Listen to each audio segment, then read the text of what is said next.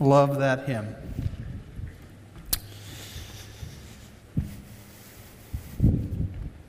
If you would, take your Bible and turn this morning to Psalm 50. Psalm 50. For those of you who are joining us for the first time, we have been spending the past several weeks giving our attention to 1 John chapter 5, verse 21. Some may argue that they've been held captive by this verse against their will. That's okay. 1 John chapter 5, verse 21, John, the aging apostle of God, loving the church, having explained the heritage of the church and the difficulties that will come against the church, concludes his letter with this encouragement. Little children, dear ones, beloved, keep yourself from idols. It's an important statement, but one I think that we gloss over far too often. Last week we considered those words, to keep ourselves from idols, in light of John chapter 4. And you'll remember that that's the narrative where Jesus meets with the woman at the well. And in having her sin confronted, she wants to pivot and not deal with her multiple marriages and living with a man that she's not married to. Instead, she changes the conversation and she says to Jesus, where are we to worship?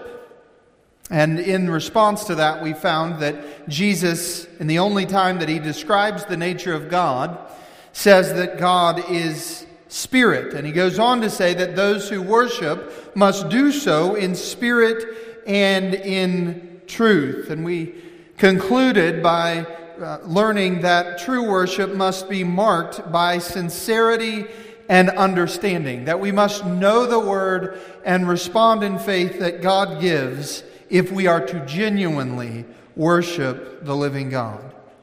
To worship is to do so by sincerity and with understanding, something that the psalmist Asaph would have come to understand as he wrote the psalm that we will use in light of 1 John chapter 5, verse 21. If you're asking yourself this morning, what exactly is our text? The answer is all of it. But particularly, we start with 1 John chapter 5, verse 21, and then go on to what I hope you will stand to your feet to honor this morning, in the reading of God's holy word. Asaph here, carried along by the inspiration of the one that gives us life, at this very moment. Starting in verse 1. The mighty one, God, the Lord, speaks and summons the earth from the rising of the sun to its setting. Out of Zion, the perfection of beauty, God shines forth. Our God comes. He does not keep silence. Before him is a devouring fire. Around him a mighty tempest. He calls to the heavens above and to the earth, that he may judge his people. Gather to me, my faithful ones, who made a covenant with me by sacrifice. The heavens declare his righteousness, for God himself is judge. Selah. Hear, O my people, and I will speak. O Israel, I will testify against you. I am God, your God. Not for your sacrifices do I rebuke you. Your burnt offerings are continually before me. I will not accept a bull from your house or goats from your folds. For every beast of the forest is mine, the cattle on 1,000 hills. I know all the birds of the hills, and all that moves in the field is mine. Do I eat of the flesh of bulls or drink the blood of goats? Offer to God a sacrifice of thanksgiving and perform your vows to the Most High. and call upon me in the day of trouble. I will deliver you, and you shall glorify me. But to the wicked, God says, what right have you to recite my statutes or take my covenant on your lips? For you hate discipline. You cast my words behind you. If you see a thief, you are pleased with him, and you keep company with adulterers. You give your mouth free rein for evil, and your tongue frames deceit. You sit and speak against your brother. You slander your own mother's son. These things you have done, and I have been silent. You thought that I was one like yourself, but now I rebuke you and lay the charge before you. Mark this then, you who forget God, lest I tear you apart, and there be none to deliver. The one who offers thanksgiving as his sacrifice glorifies me. To the one who orders his way rightly, I will show the salvation of God. These are the words of the living God to you and I today, beloved. Would you pray with me? Father God, we come into this place this morning, acknowledging the reality that the truth contained in this psalm we far too often neglect. Might you stir in us a spirit that is in accordance with your word, that we might worship you in spirit and in truth, and might you write these eternal truths on all of our hearts for your glory alone, and in Christ's name we pray. Amen. You may be seated. Psalm 50 has a little bit of weight to it, doesn't it? Immediately begins teaching us about the God who is spirit, who must be worshipped in spirit and in truth, in sincerity and with understanding. The God that we worship is a God, first, that we see in this psalm, of judgment and of wrath. Verses 1 through 6 are really a summoning of all of God's people before the judgment throne of God, that he might deal with them in their idolatry. The words are not light. They paint a picture of a God who is full of glory, perfection of beauty. And he goes on to say that God shines forth from Zion. God is calling, again, his people to account in light of all of his perfections. In light of all that he is going to deal with those that belong to him. You see, I think that there's something in our way of thinking as moderns that says, well, you can have your God and I'll have my God and we can all just get along and it's going to be okay. But the problem is that God is not going to judge us according to our wrong ideologies of who he is. He's going to judge us according to the perfections that we find in him. We are going to be called to account in light of all that he has declared in the fullness of his word. The psalm here, under the inspiration of the Spirit of God, says that idolatry is something that if you really and truly belong to God, that God is going to deal with in your life. If he has really birthed you into his kingdom, then he is going to chasten you into the right understanding of his perfections, and he is going to bring you to worship him in spirit and in truth. He is going to deal with you according to who he actually is and according to his word. And the psalmist says, now meditate on that. God is going to deal with you. You have turned from who he actually is, but he is a righteous judge, and he will bring you back to himself. Look at the way that the psalmist begins by declaring who God is in verse 1. The mighty one, God, the Lord. The psalmist begins by implication of those words to press upon the mind of the first hearers and upon our minds today that this God who will judge the earth is not like the vain idols that fill the earth. Because the vain idols that we amass for ourselves, whether they're intellectual, political, material, religious, those idols are powerless to save, and they are powerless to judge. But our God is in the heavens. He is the mighty one. He is God, the Lord of all things. And He will do what He has said, and He will chasten His idolatrous people. He will confront us in our idolatry. If you come to the Word of God, or you come to Sunday morning and there's a study on the attributes of God, and there is something about what is taught or what you find in the text that teaches you something different about God, then the right response is in humility to bow and to be changed by what it is that you learn. We dare not make idols before the living God, because He will deal with them. It is the loving thing to do. If God is holy, and He is, if God is going to judge all of the earth, not only His people, and He is, then the loving thing for Him to do when He saves an individual who is neck deep in idolatry, and we all once were, then the loving thing for Him to do is to purge that idolatry from our hearts. And friends, that's what He's up to, not only on Sunday morning, but in all of our lives. That's what the author of Hebrews tells us in Hebrews chapter 12. For the Lord disciplines the one that He loves, and He chastens every son that He has received. It is for discipline that you have to endure. God is treating you as sons. For what son is there whom the Father does not discipline? Again, God will deal with our political, our relational, our national, our intellectual idols. He will remove them from our grasp. And that alone is enough to give us cause to worship Him.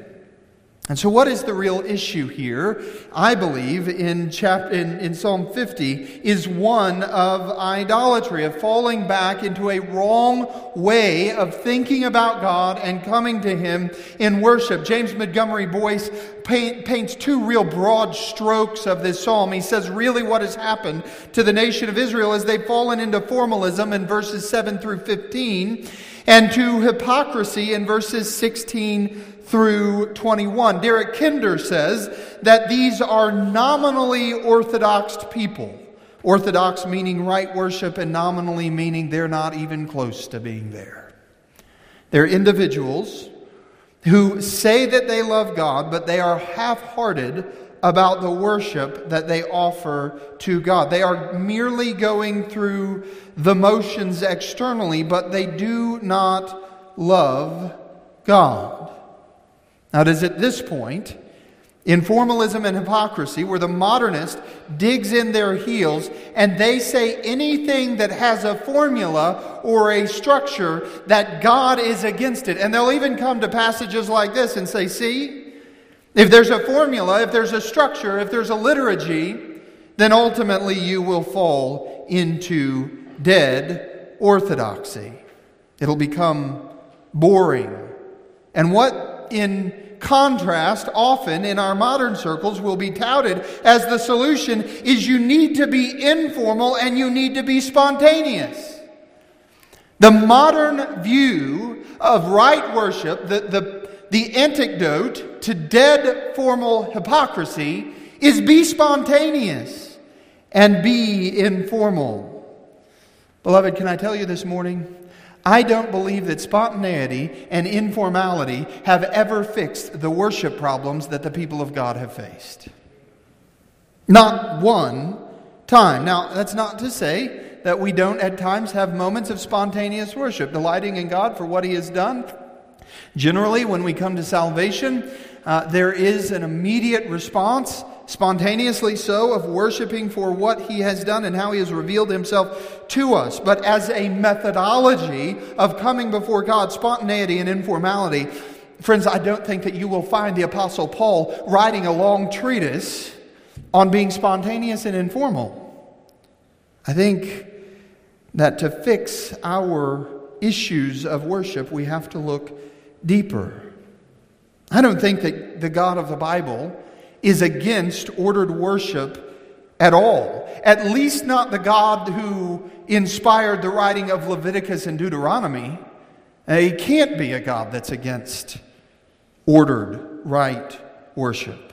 And it just so happens that the God who inspired Deuteronomy and Leviticus is also the God who inspired all of the New Testament, and who calls us to worship Him through the words of Christ in spirit and in truth. What I think the psalmist is warning against here is that when we are rebuked by God, we don't do what the nation of Israel did here, and that is to hide behind a shell of formalism, to just recoil back into what we know instead of allowing our hearts to genuinely be dealt with through the power of the work of the Spirit of God in us. Structure, in and of itself, is a thing that can be used either for good or bad. Structure in and of itself is not a bad thing. Think about it. Houses are given structure in the foundation. There are some men who are given spines to stand up to the intellectual, theological problems of their day. And if that structure wasn't there, there would certainly be a weakness and a problem. Now, if the only thing God had given to us was a spine and nothing else, well, that would be kind of a weird individual. So it's not that we idolize structure, but we don't want to demonize it either. God uses structures as a means for good as His Spirit moves in the people of God.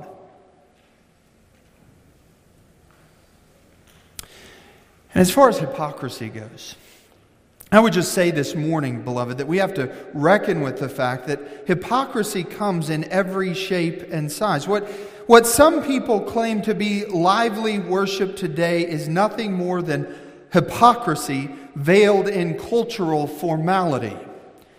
The culture likes the formula of Broadway and of Hollywood. What I mean when I say that is the culture likes every Sunday morning to be a show to entertain you, not a gathering where we put our hearts and minds to contemplate and to worship truly the living God. The modern church has a formality. It just doesn't look like the formalism of antiquity. Lights, theatrics, emotionalism, political rancor, you put all of that into a pair of skinny jeans, fuel it with a latte, and remove the theological spine, and you have today the formula of most modern churches. And so when people come and say, don't be formal and don't be hypocritical, sure, but beware that those who make the charge aren't guilty of the very same things themselves. See, the issue that leads to hypocrisy is not what we do on the outside, it's what we know of God on the inside. The reason why Orthodox churches, and friends, there are a lot of Baptist churches, there's a lot of Presbyterian churches, a lot of Reformed churches, whatever label you want to throw at me, there are a lot of those kinds of churches that fall into formal hypocrisy, not because of their structure necessarily, but because they have forgotten who the living God is and what it is that He has done for them. And so what do? They recoil into their formalism, they recoil into their tradition, and they hold on to that very thing. And they believe that they are serving God, but they're not. And that happens in every sphere. So what then is the real issue here? Well, I think we can see the issue quite clearly. It's encapsulated in verses 9 through 13. And we do have to see in verse 8 that the structure the psalmist is following is really reaffirmed in verse 8. Not for your sacrifices do I rebuke you. Your burnt offerings are continually before me. God's saying, I don't have a problem with the fact that you are adhering to the structure that I've given you in the Old Testament system. That's not the issue. And here is the issue in verses 9 through 13. I will not accept a bull from your house or goats from your folds. For every beast of the forest is mine, the cattle on 1,000 hills. I know all of the birds of the hills, and all that moves in the field is mine. If I were hungry, I would not tell you, for the world and its fullness are mine. Do I eat the flesh of bulls, or do I drink the blood of goats? The real issue is that the people of God had forgotten one simple truth about God, and that is that He needs nothing from them. That He has in and of Himself all things that are necessary unto His glory. The common misconception of idol worshipers is a tacit belief that they must do something to keep their God happy. We've seen it a million times when our missionary friends come through, and there's people that line Buddhist temples. I may get this wrong, and they have to spin little golden things in that temple. Or they have to lay some sacrifice out because in their idolatry, they genuinely believe at some level that they must meet a need that their God has to keep their God happy, so that their God does not pour out His wrath upon them.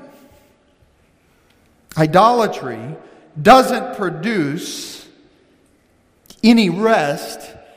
Idolatry ultimately produces a bunch of needy gods who are constantly begging things from us.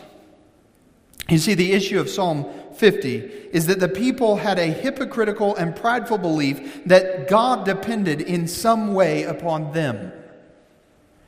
Now, be very careful not to think about all of this and go, well, I've never been guilty of that.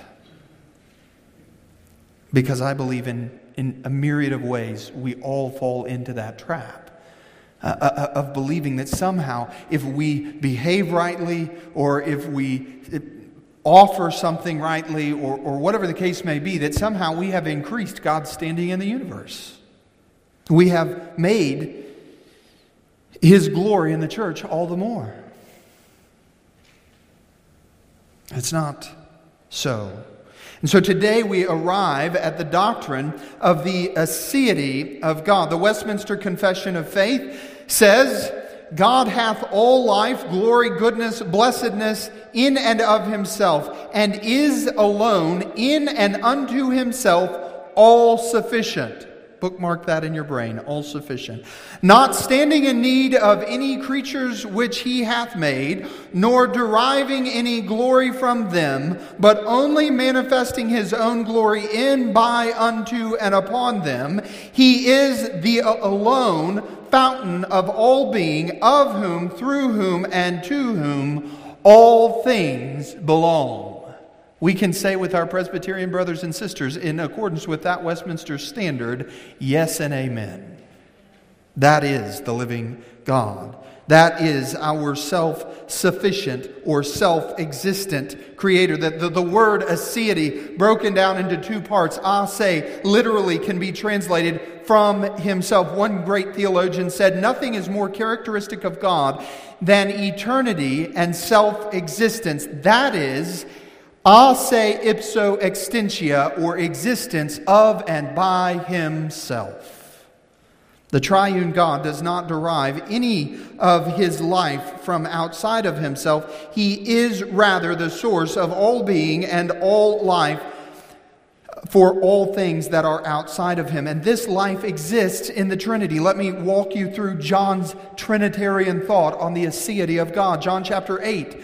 Starting in verse 57, so the Jews said to Him, you are not 50 years old, and you have seen Abraham? And Jesus said to them, truly, truly, I say to you, before Abraham was, I am. John chapter 5, verse 26, for as the Father has life in Himself, that's the aseity, so He has granted the Son also to have life in Himself. Christ is ultimately our life, as painted in John chapter 11. Jesus said to her, I am the resurrection and the life. Whoever believes in me, Though he die, yet shall he live, and everyone who lives and believes in me shall never die. Do you believe this? Romans chapter 8, verse 10 tells us that the Spirit has life in himself. But if Christ is in you, although the body is dead because of sin, the Spirit is life because of righteousness. Ultimately, what we see in all of these passages is that all three members of the Trinity share in the aseity, the self-sufficiency of the Godhead.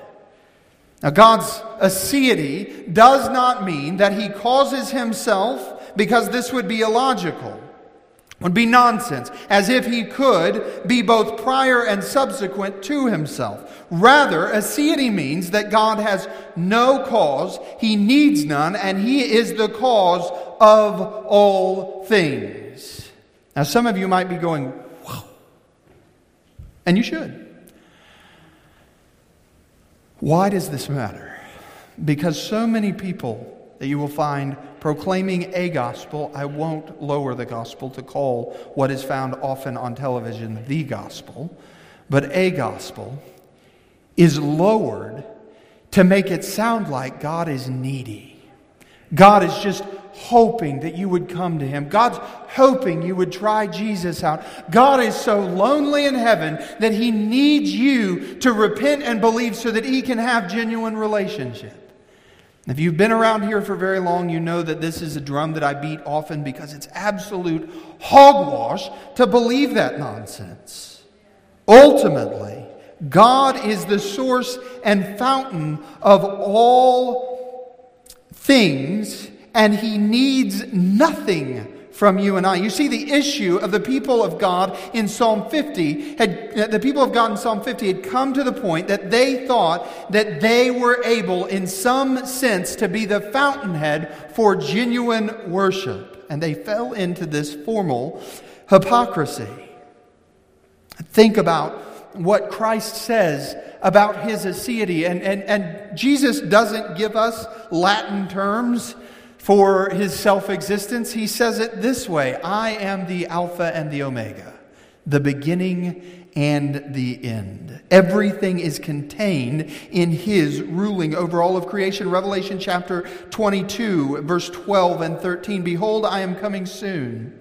And listen to these words that really, I think, ring true with the first 6 verses of Psalm 50. Behold, I am coming soon, bringing my recompense with me, to repay each one for what he has done. I am the Alpha and the Omega, the first and the last, the beginning and the end. No creature of the dirt can add anything to a holy God. And that's a very good thing. Some people come to church, did you just say I was a creature of the dirt? I did, and you are. It's a good thing to know that true worship is not dependent upon us, because we stop seeing our worship in this place as something we do, and rather we see it as something that God is doing miraculously through the working of his Spirit in us in this place because of what Christ has done for us. We don't see the offerings as what God needs, but we see that God has given us everything that we own, and so we gladly lay a portion of it at his feet. Job chapter 22, in contemplating if we can ever add anything to God, verses 2 and 3, Job 22. Can a man be profitable to God? Surely he who is wise is profitable to himself. Is it any pleasure to the Almighty if you are in the right? Or is it gain to him if you make your ways blameless? You see, the reality is, friends, our obedience does not add to God anything. Our rebellion does not rob him of his glory. Now, it can rob us of joy. It can rob us of our assurance in some sense, but it does not obfuscate his glory one iota. Going on in Job chapter 35, if you have sinned, what do you accomplish against him? And if your transgressions are multiplied, what do you do to him? If you are righteous, what do you give to him? Or what does he receive from your hand? And the answer is, there's nothing that we bring to the self-sufficient God that changes him in any way or his decrees of redemption. John Frame rightly says, biblical worship, unlike many pagan religions and forms of worship, is not intended to meet the needs of God. William Perkins, a notable Puritan divine, said, he is wholly complete, that is God, within himself. Isn't that a glorious thing? That we are invited to worship a God that needs nothing from us. That in our greatest effort, we can't do anything to add to the glory and the majesty of God. So we dare not come in our high-minded attitudes, acting as though we did anything in our worship of God. Beloved, our worship is done in the strength that he provides, under the words that he has given through his apostles and prophets, by the force of his free grace, with the faith that he supplies by his Spirit, beneath the precious blood that flowed freely for the atonement of our sin. And he does all of this to fuel worship for his glory alone. Allow that to change the way you see Sunday morning. This isn't something that I come to do. It's something that I come to experience as God is at work among us. Do you not remember what Paul told to the early church? That if you worship in spirit and in truth, this is Jay's translation, truncating John chapter 4 into what Paul said. If you worship in spirit and in truth, people will come in and they will fall down on their face because they will know that God is at work among you. That defines worship. That our worship isn't whether we have a liturgy or not. It's not the elements of our worship. Our worship is something that the Spirit of God alone does in the hearts and minds of his people. You know what that means? It means that what passes for worship in most churches today is categorically not worship. Just being entertained, being amused, having your emotions and your will stirred by compelling speech is not worship. Worship is something that only God can do in the hearts and minds of those that he has redeemed for his glory. Now think about all of that in light of what one author, Jared Wilson, recently penned an article, and I'm not going to give you all 10 things, but he penned an article saying, here are 10 things I wish that worship leaders would stop saying. Are you ready to have fun this morning? How's everyone feeling? Come on, you can do better than that. When worship, this points directly at the Ecclesia of God. When we think of worship as something that we do by stirring up our volume, and somehow that makes the experience of worship better, we've missed the boat. Come on, you can do better than that. Lord, we invite you to be here, as though he needed an invitation. Or this cute little phrase, man, God showed up today. Did he not yesterday? Or here's one, let's give God some applause. Yea, God. We have lost reverent joy in the church today. And we've not lost it overnight. Bit by bit by bit by bit, we have lost what it means to worship in spirit and in truth, O holy God. You see, we think that we bring energy and applause before the throne, and it doesn't diminish the glory of God. It just shows that we have forgotten who he is. We learned last week that God is spirit. That is, he is immaterial, invisible, intelligent, and he is full of life. And so Jesus in John chapter 4,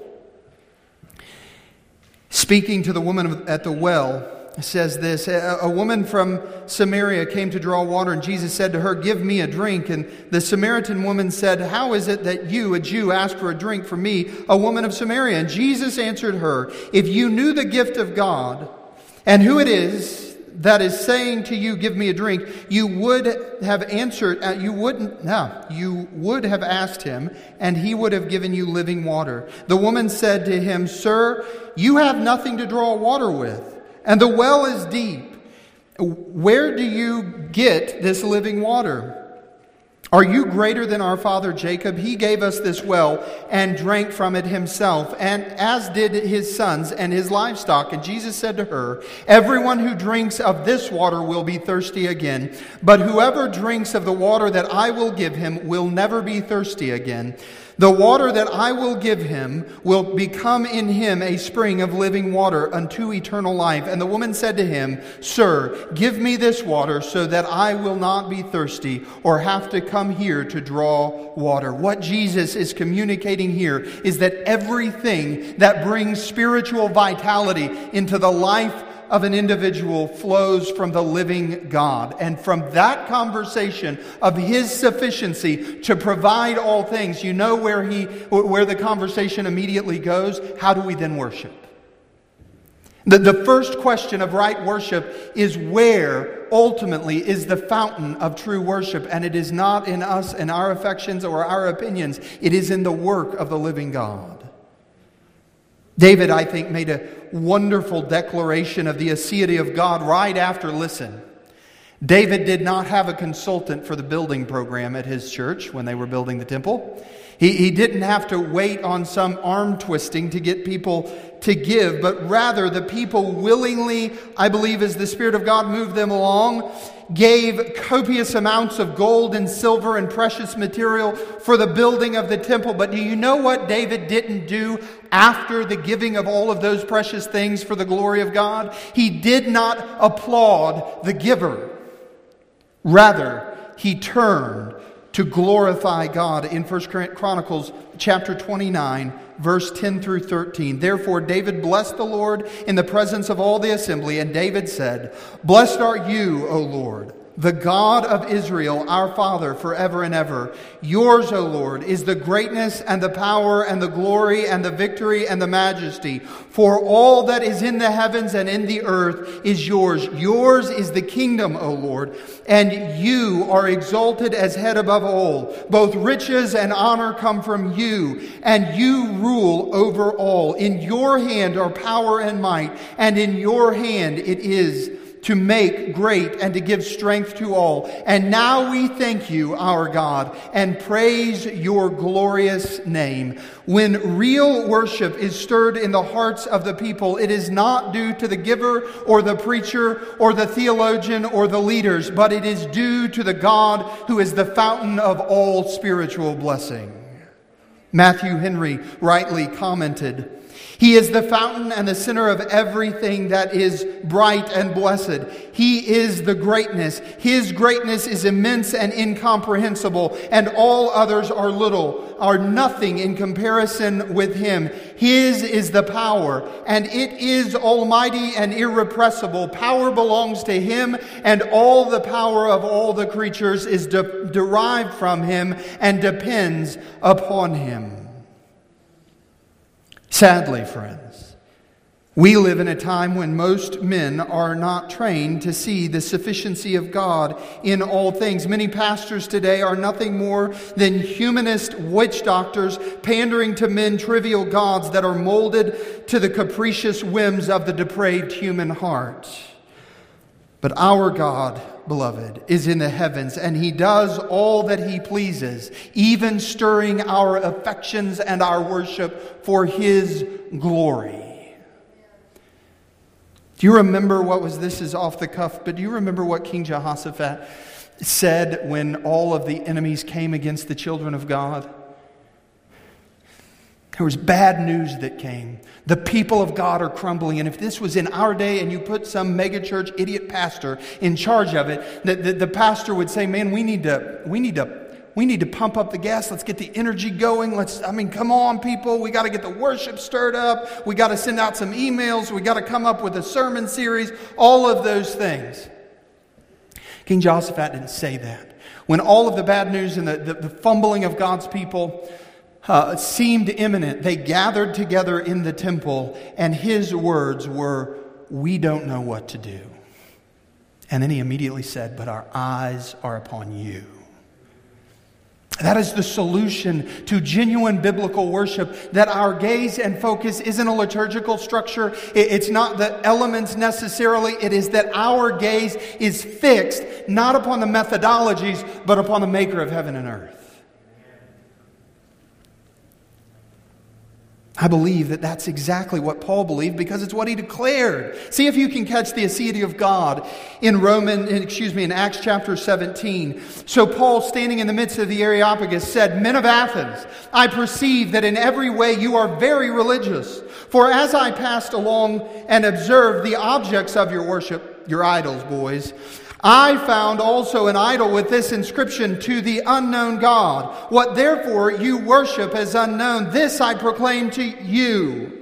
The God who made the world and everything in it, being Lord of heaven and earth, does not live in temples made by men, nor is he served by human hands, as though he needed anything, since he himself gives to all mankind life and breath and everything. And he has made from one man every nation of mankind to live on all of the face of the earth, having determined allotted periods and boundaries of their dwelling place, that they should seek him and perhaps feel their way toward him and find him. Yet he is actually not far from each one of us, for in him we live and breathe and have our being. As I read that is actually a colloquial poetic phrase that Paul imports into his writing. Paul was a reader.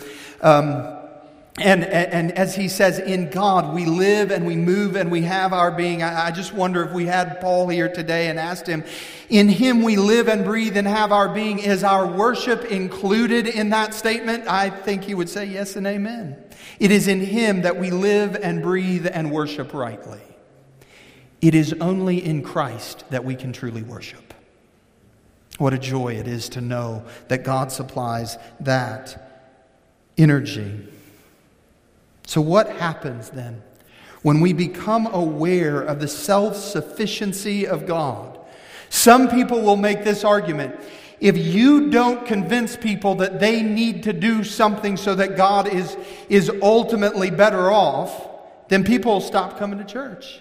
They'll stop giving. I had a professor in college one time who told me, he said, man, I really wish that we were Jehovah's Witnesses.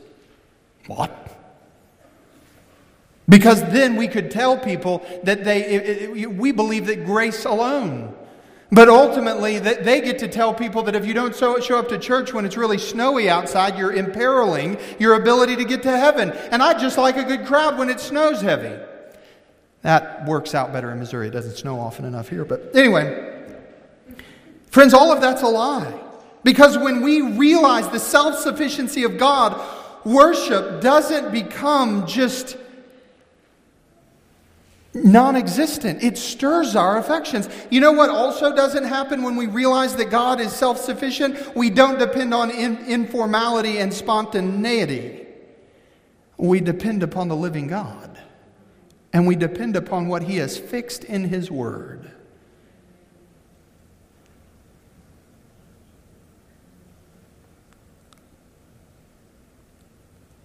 Think about it. Think about how often, in a myriad of ways, you hear in the culture that if we're going to worship rightly, it just needs to be fun and lights and shows and all of that, and we don't need to be so serious about the Word of God. I don't think Paul would agree with that. Think of the words that he wrote in Ephesians chapter 4. He who descended is the one who has ascended above all.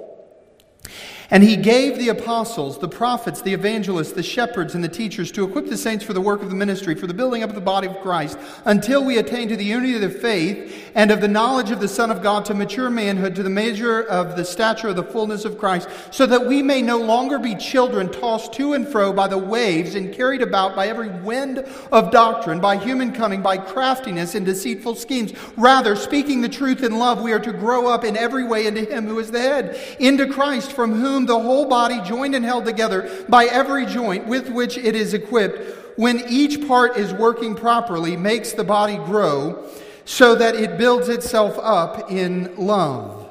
When we understand the sufficiency of God, I believe that the natural outworking is twofold. One, reverence, and two, obedience. We no longer, when we come to a God who is sufficient in himself. We no longer depend on the emotional gymnastics of a preacher. We no longer beg to have our will stirred by the best intentions of a religionist.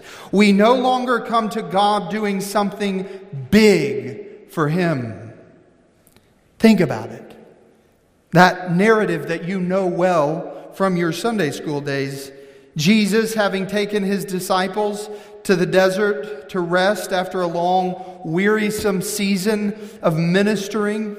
And they find the sad news, they hear the sad news that John the Baptist has been martyred by Herod.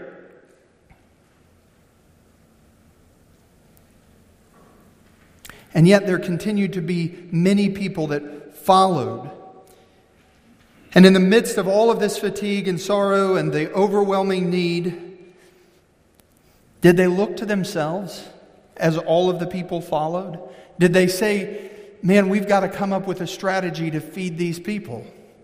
No, rather they come to Jesus realizing He is sufficient. And Christ takes the 5 loaves and the fish and He supernaturally multiplies them to feed thousands. And an abundance is left over. This event ultimately teaches us, in the words of James Edwards, that God wills to fill His creatures with Himself, to meet their needs with His surplus, to expand their smallness by His greatness, and to transform mundane life into the abundant life. Beloved, all that we are and all that we do are eclipsed by the weight of glory and the sufficiency of God. And when that is the case, we come in reverent humility, not seeking to do something for God, but simply coming with gratitude for all that He has done. And we look to those teachers who He has gifted to the church throughout history, and we seek to obey all that He has commanded by way of the proclamation of His word. And that is genuine worship. You see, again, God didn't chastise formalism. He didn't chastise giving in verse 8. I'm asked all the time in various ways what I believe about tithing in the New Testament. And I'm asked that question because of this. There have been a lot of bad teachers who want to manipulate and make merchandise of a congregation. And so they manipulate money out of people. People are harmed by that. Then they come to a right understanding of the gospel. And the wearisomeness and penalty of bad teaching has still really, I think, permeated much of their thinking and life. And so when it comes to making offerings, what do you think, Jay? Should we just forget about that altogether? Well, friends, I would just tell you this. I won't let foolish, nonsensical preaching ruin any joy of giving to a God who has given me all things. You see, the reality is the giving here wasn't the problem. But so often our human hearts, we get exhausted and we think either the structure of the worship or the giving or whatever it is, the thing is the problem. The thing is never the problem. The heart is always the problem. And what did the giving teach those that we find here in Psalm 50? It taught them 2 things. It taught them, one, that everything they have comes from a self-sufficient God. He owns it all. It all comes from Him. And so it teaches them about the self-sufficiency of God. But secondly, it taught them that the only way to approach a holy God is through the blood of a sacrifice. Now listen, in the New Testament economy, God help us if we ever think that we come to God through what we allow to fall in the offering plate. That's not where our offering stands. Look at verse 23. Right worship issues out. The one who offers thanksgiving as his sacrifice glorifies me. And to the one who orders his way rightly, I will show the salvation of God. There are 2 things there. One, gratitude and worship, and also obedience. But do you know where the obedience and the genuine gratitude flow from? It's not from you and I. It's from the atoning work of the Lord Jesus Christ. And so as we began this morning in 1 John chapter 5, little children, keep yourselves from idols. I want us to always remember the self-sufficient God that John describes not at the end of his letter in 1 John, but at the very beginning. You'll remember these words from chapter 1. That which was from the beginning, which we have heard, which we have seen with our eyes, which we have looked upon and have touched with our hands concerning the word of life. The life was made manifest, and we have seen it, and testify to it, and proclaim to you the eternal life, which was with the Father and was made manifest to us. That which we have seen and heard we proclaim also to you, so that you too may have fellowship with us. And indeed our fellowship is with the Father and with His Son, Jesus Christ. And we are writing these things so that our joy may be complete. Friends, the right sacrifice that is demanded of Almighty God is the precious blood of His Son. And it was poured out on Calvary. And if you have turned from your sins and believed upon Him under the power of the Spirit of Almighty God, you have all of the obedience you need in the fulfillment of the work of Christ. So what can we ever add to that?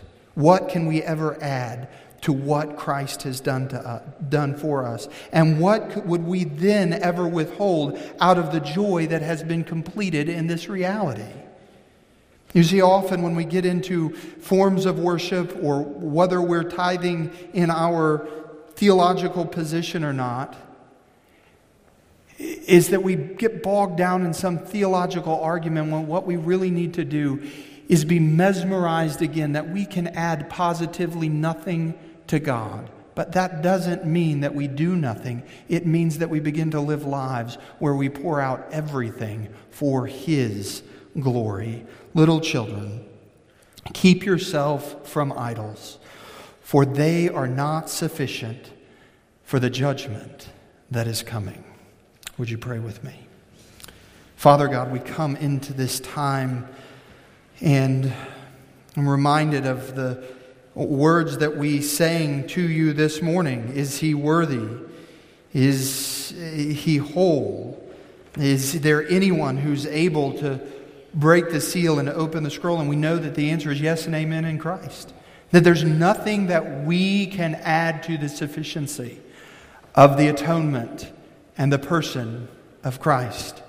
Father, let us meditate in that over this week. Help us to remember that when there's something in us that is longing to add to your glorious works of redemption, that we would just still ourselves in your presence and give you thanks and live lives obedient to the imperatives of your word, knowing that ultimately our salvation is not completed by us, but by Christ alone. Father, if there's one here today that doesn't know you, that has never turned from their sin and placed their faith in Christ, Father, we know that that's a reality because they've never seen Christ for who He is. And so we ask that you would do what only you can do and take away their heart of stone and give them a heart of flesh, that they may see Christ in all of His beauty, in all of His glory, shining forth from the pages of your word. And might you redeem them through the regenerating work of your Spirit. Might they repent and believe today. Father, this morning we lift before you the Kendricks who are not able to be here with us today because they're sick. We thank you for those who have led worship today.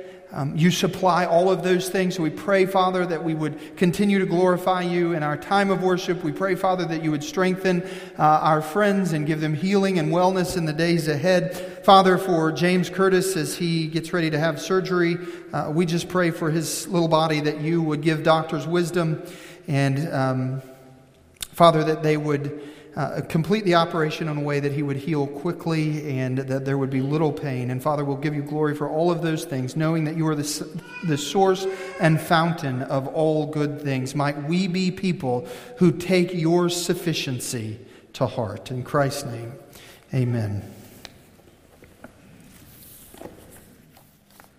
Stand if you can, and let's sing praises to our Lord, for our Lord Jesus.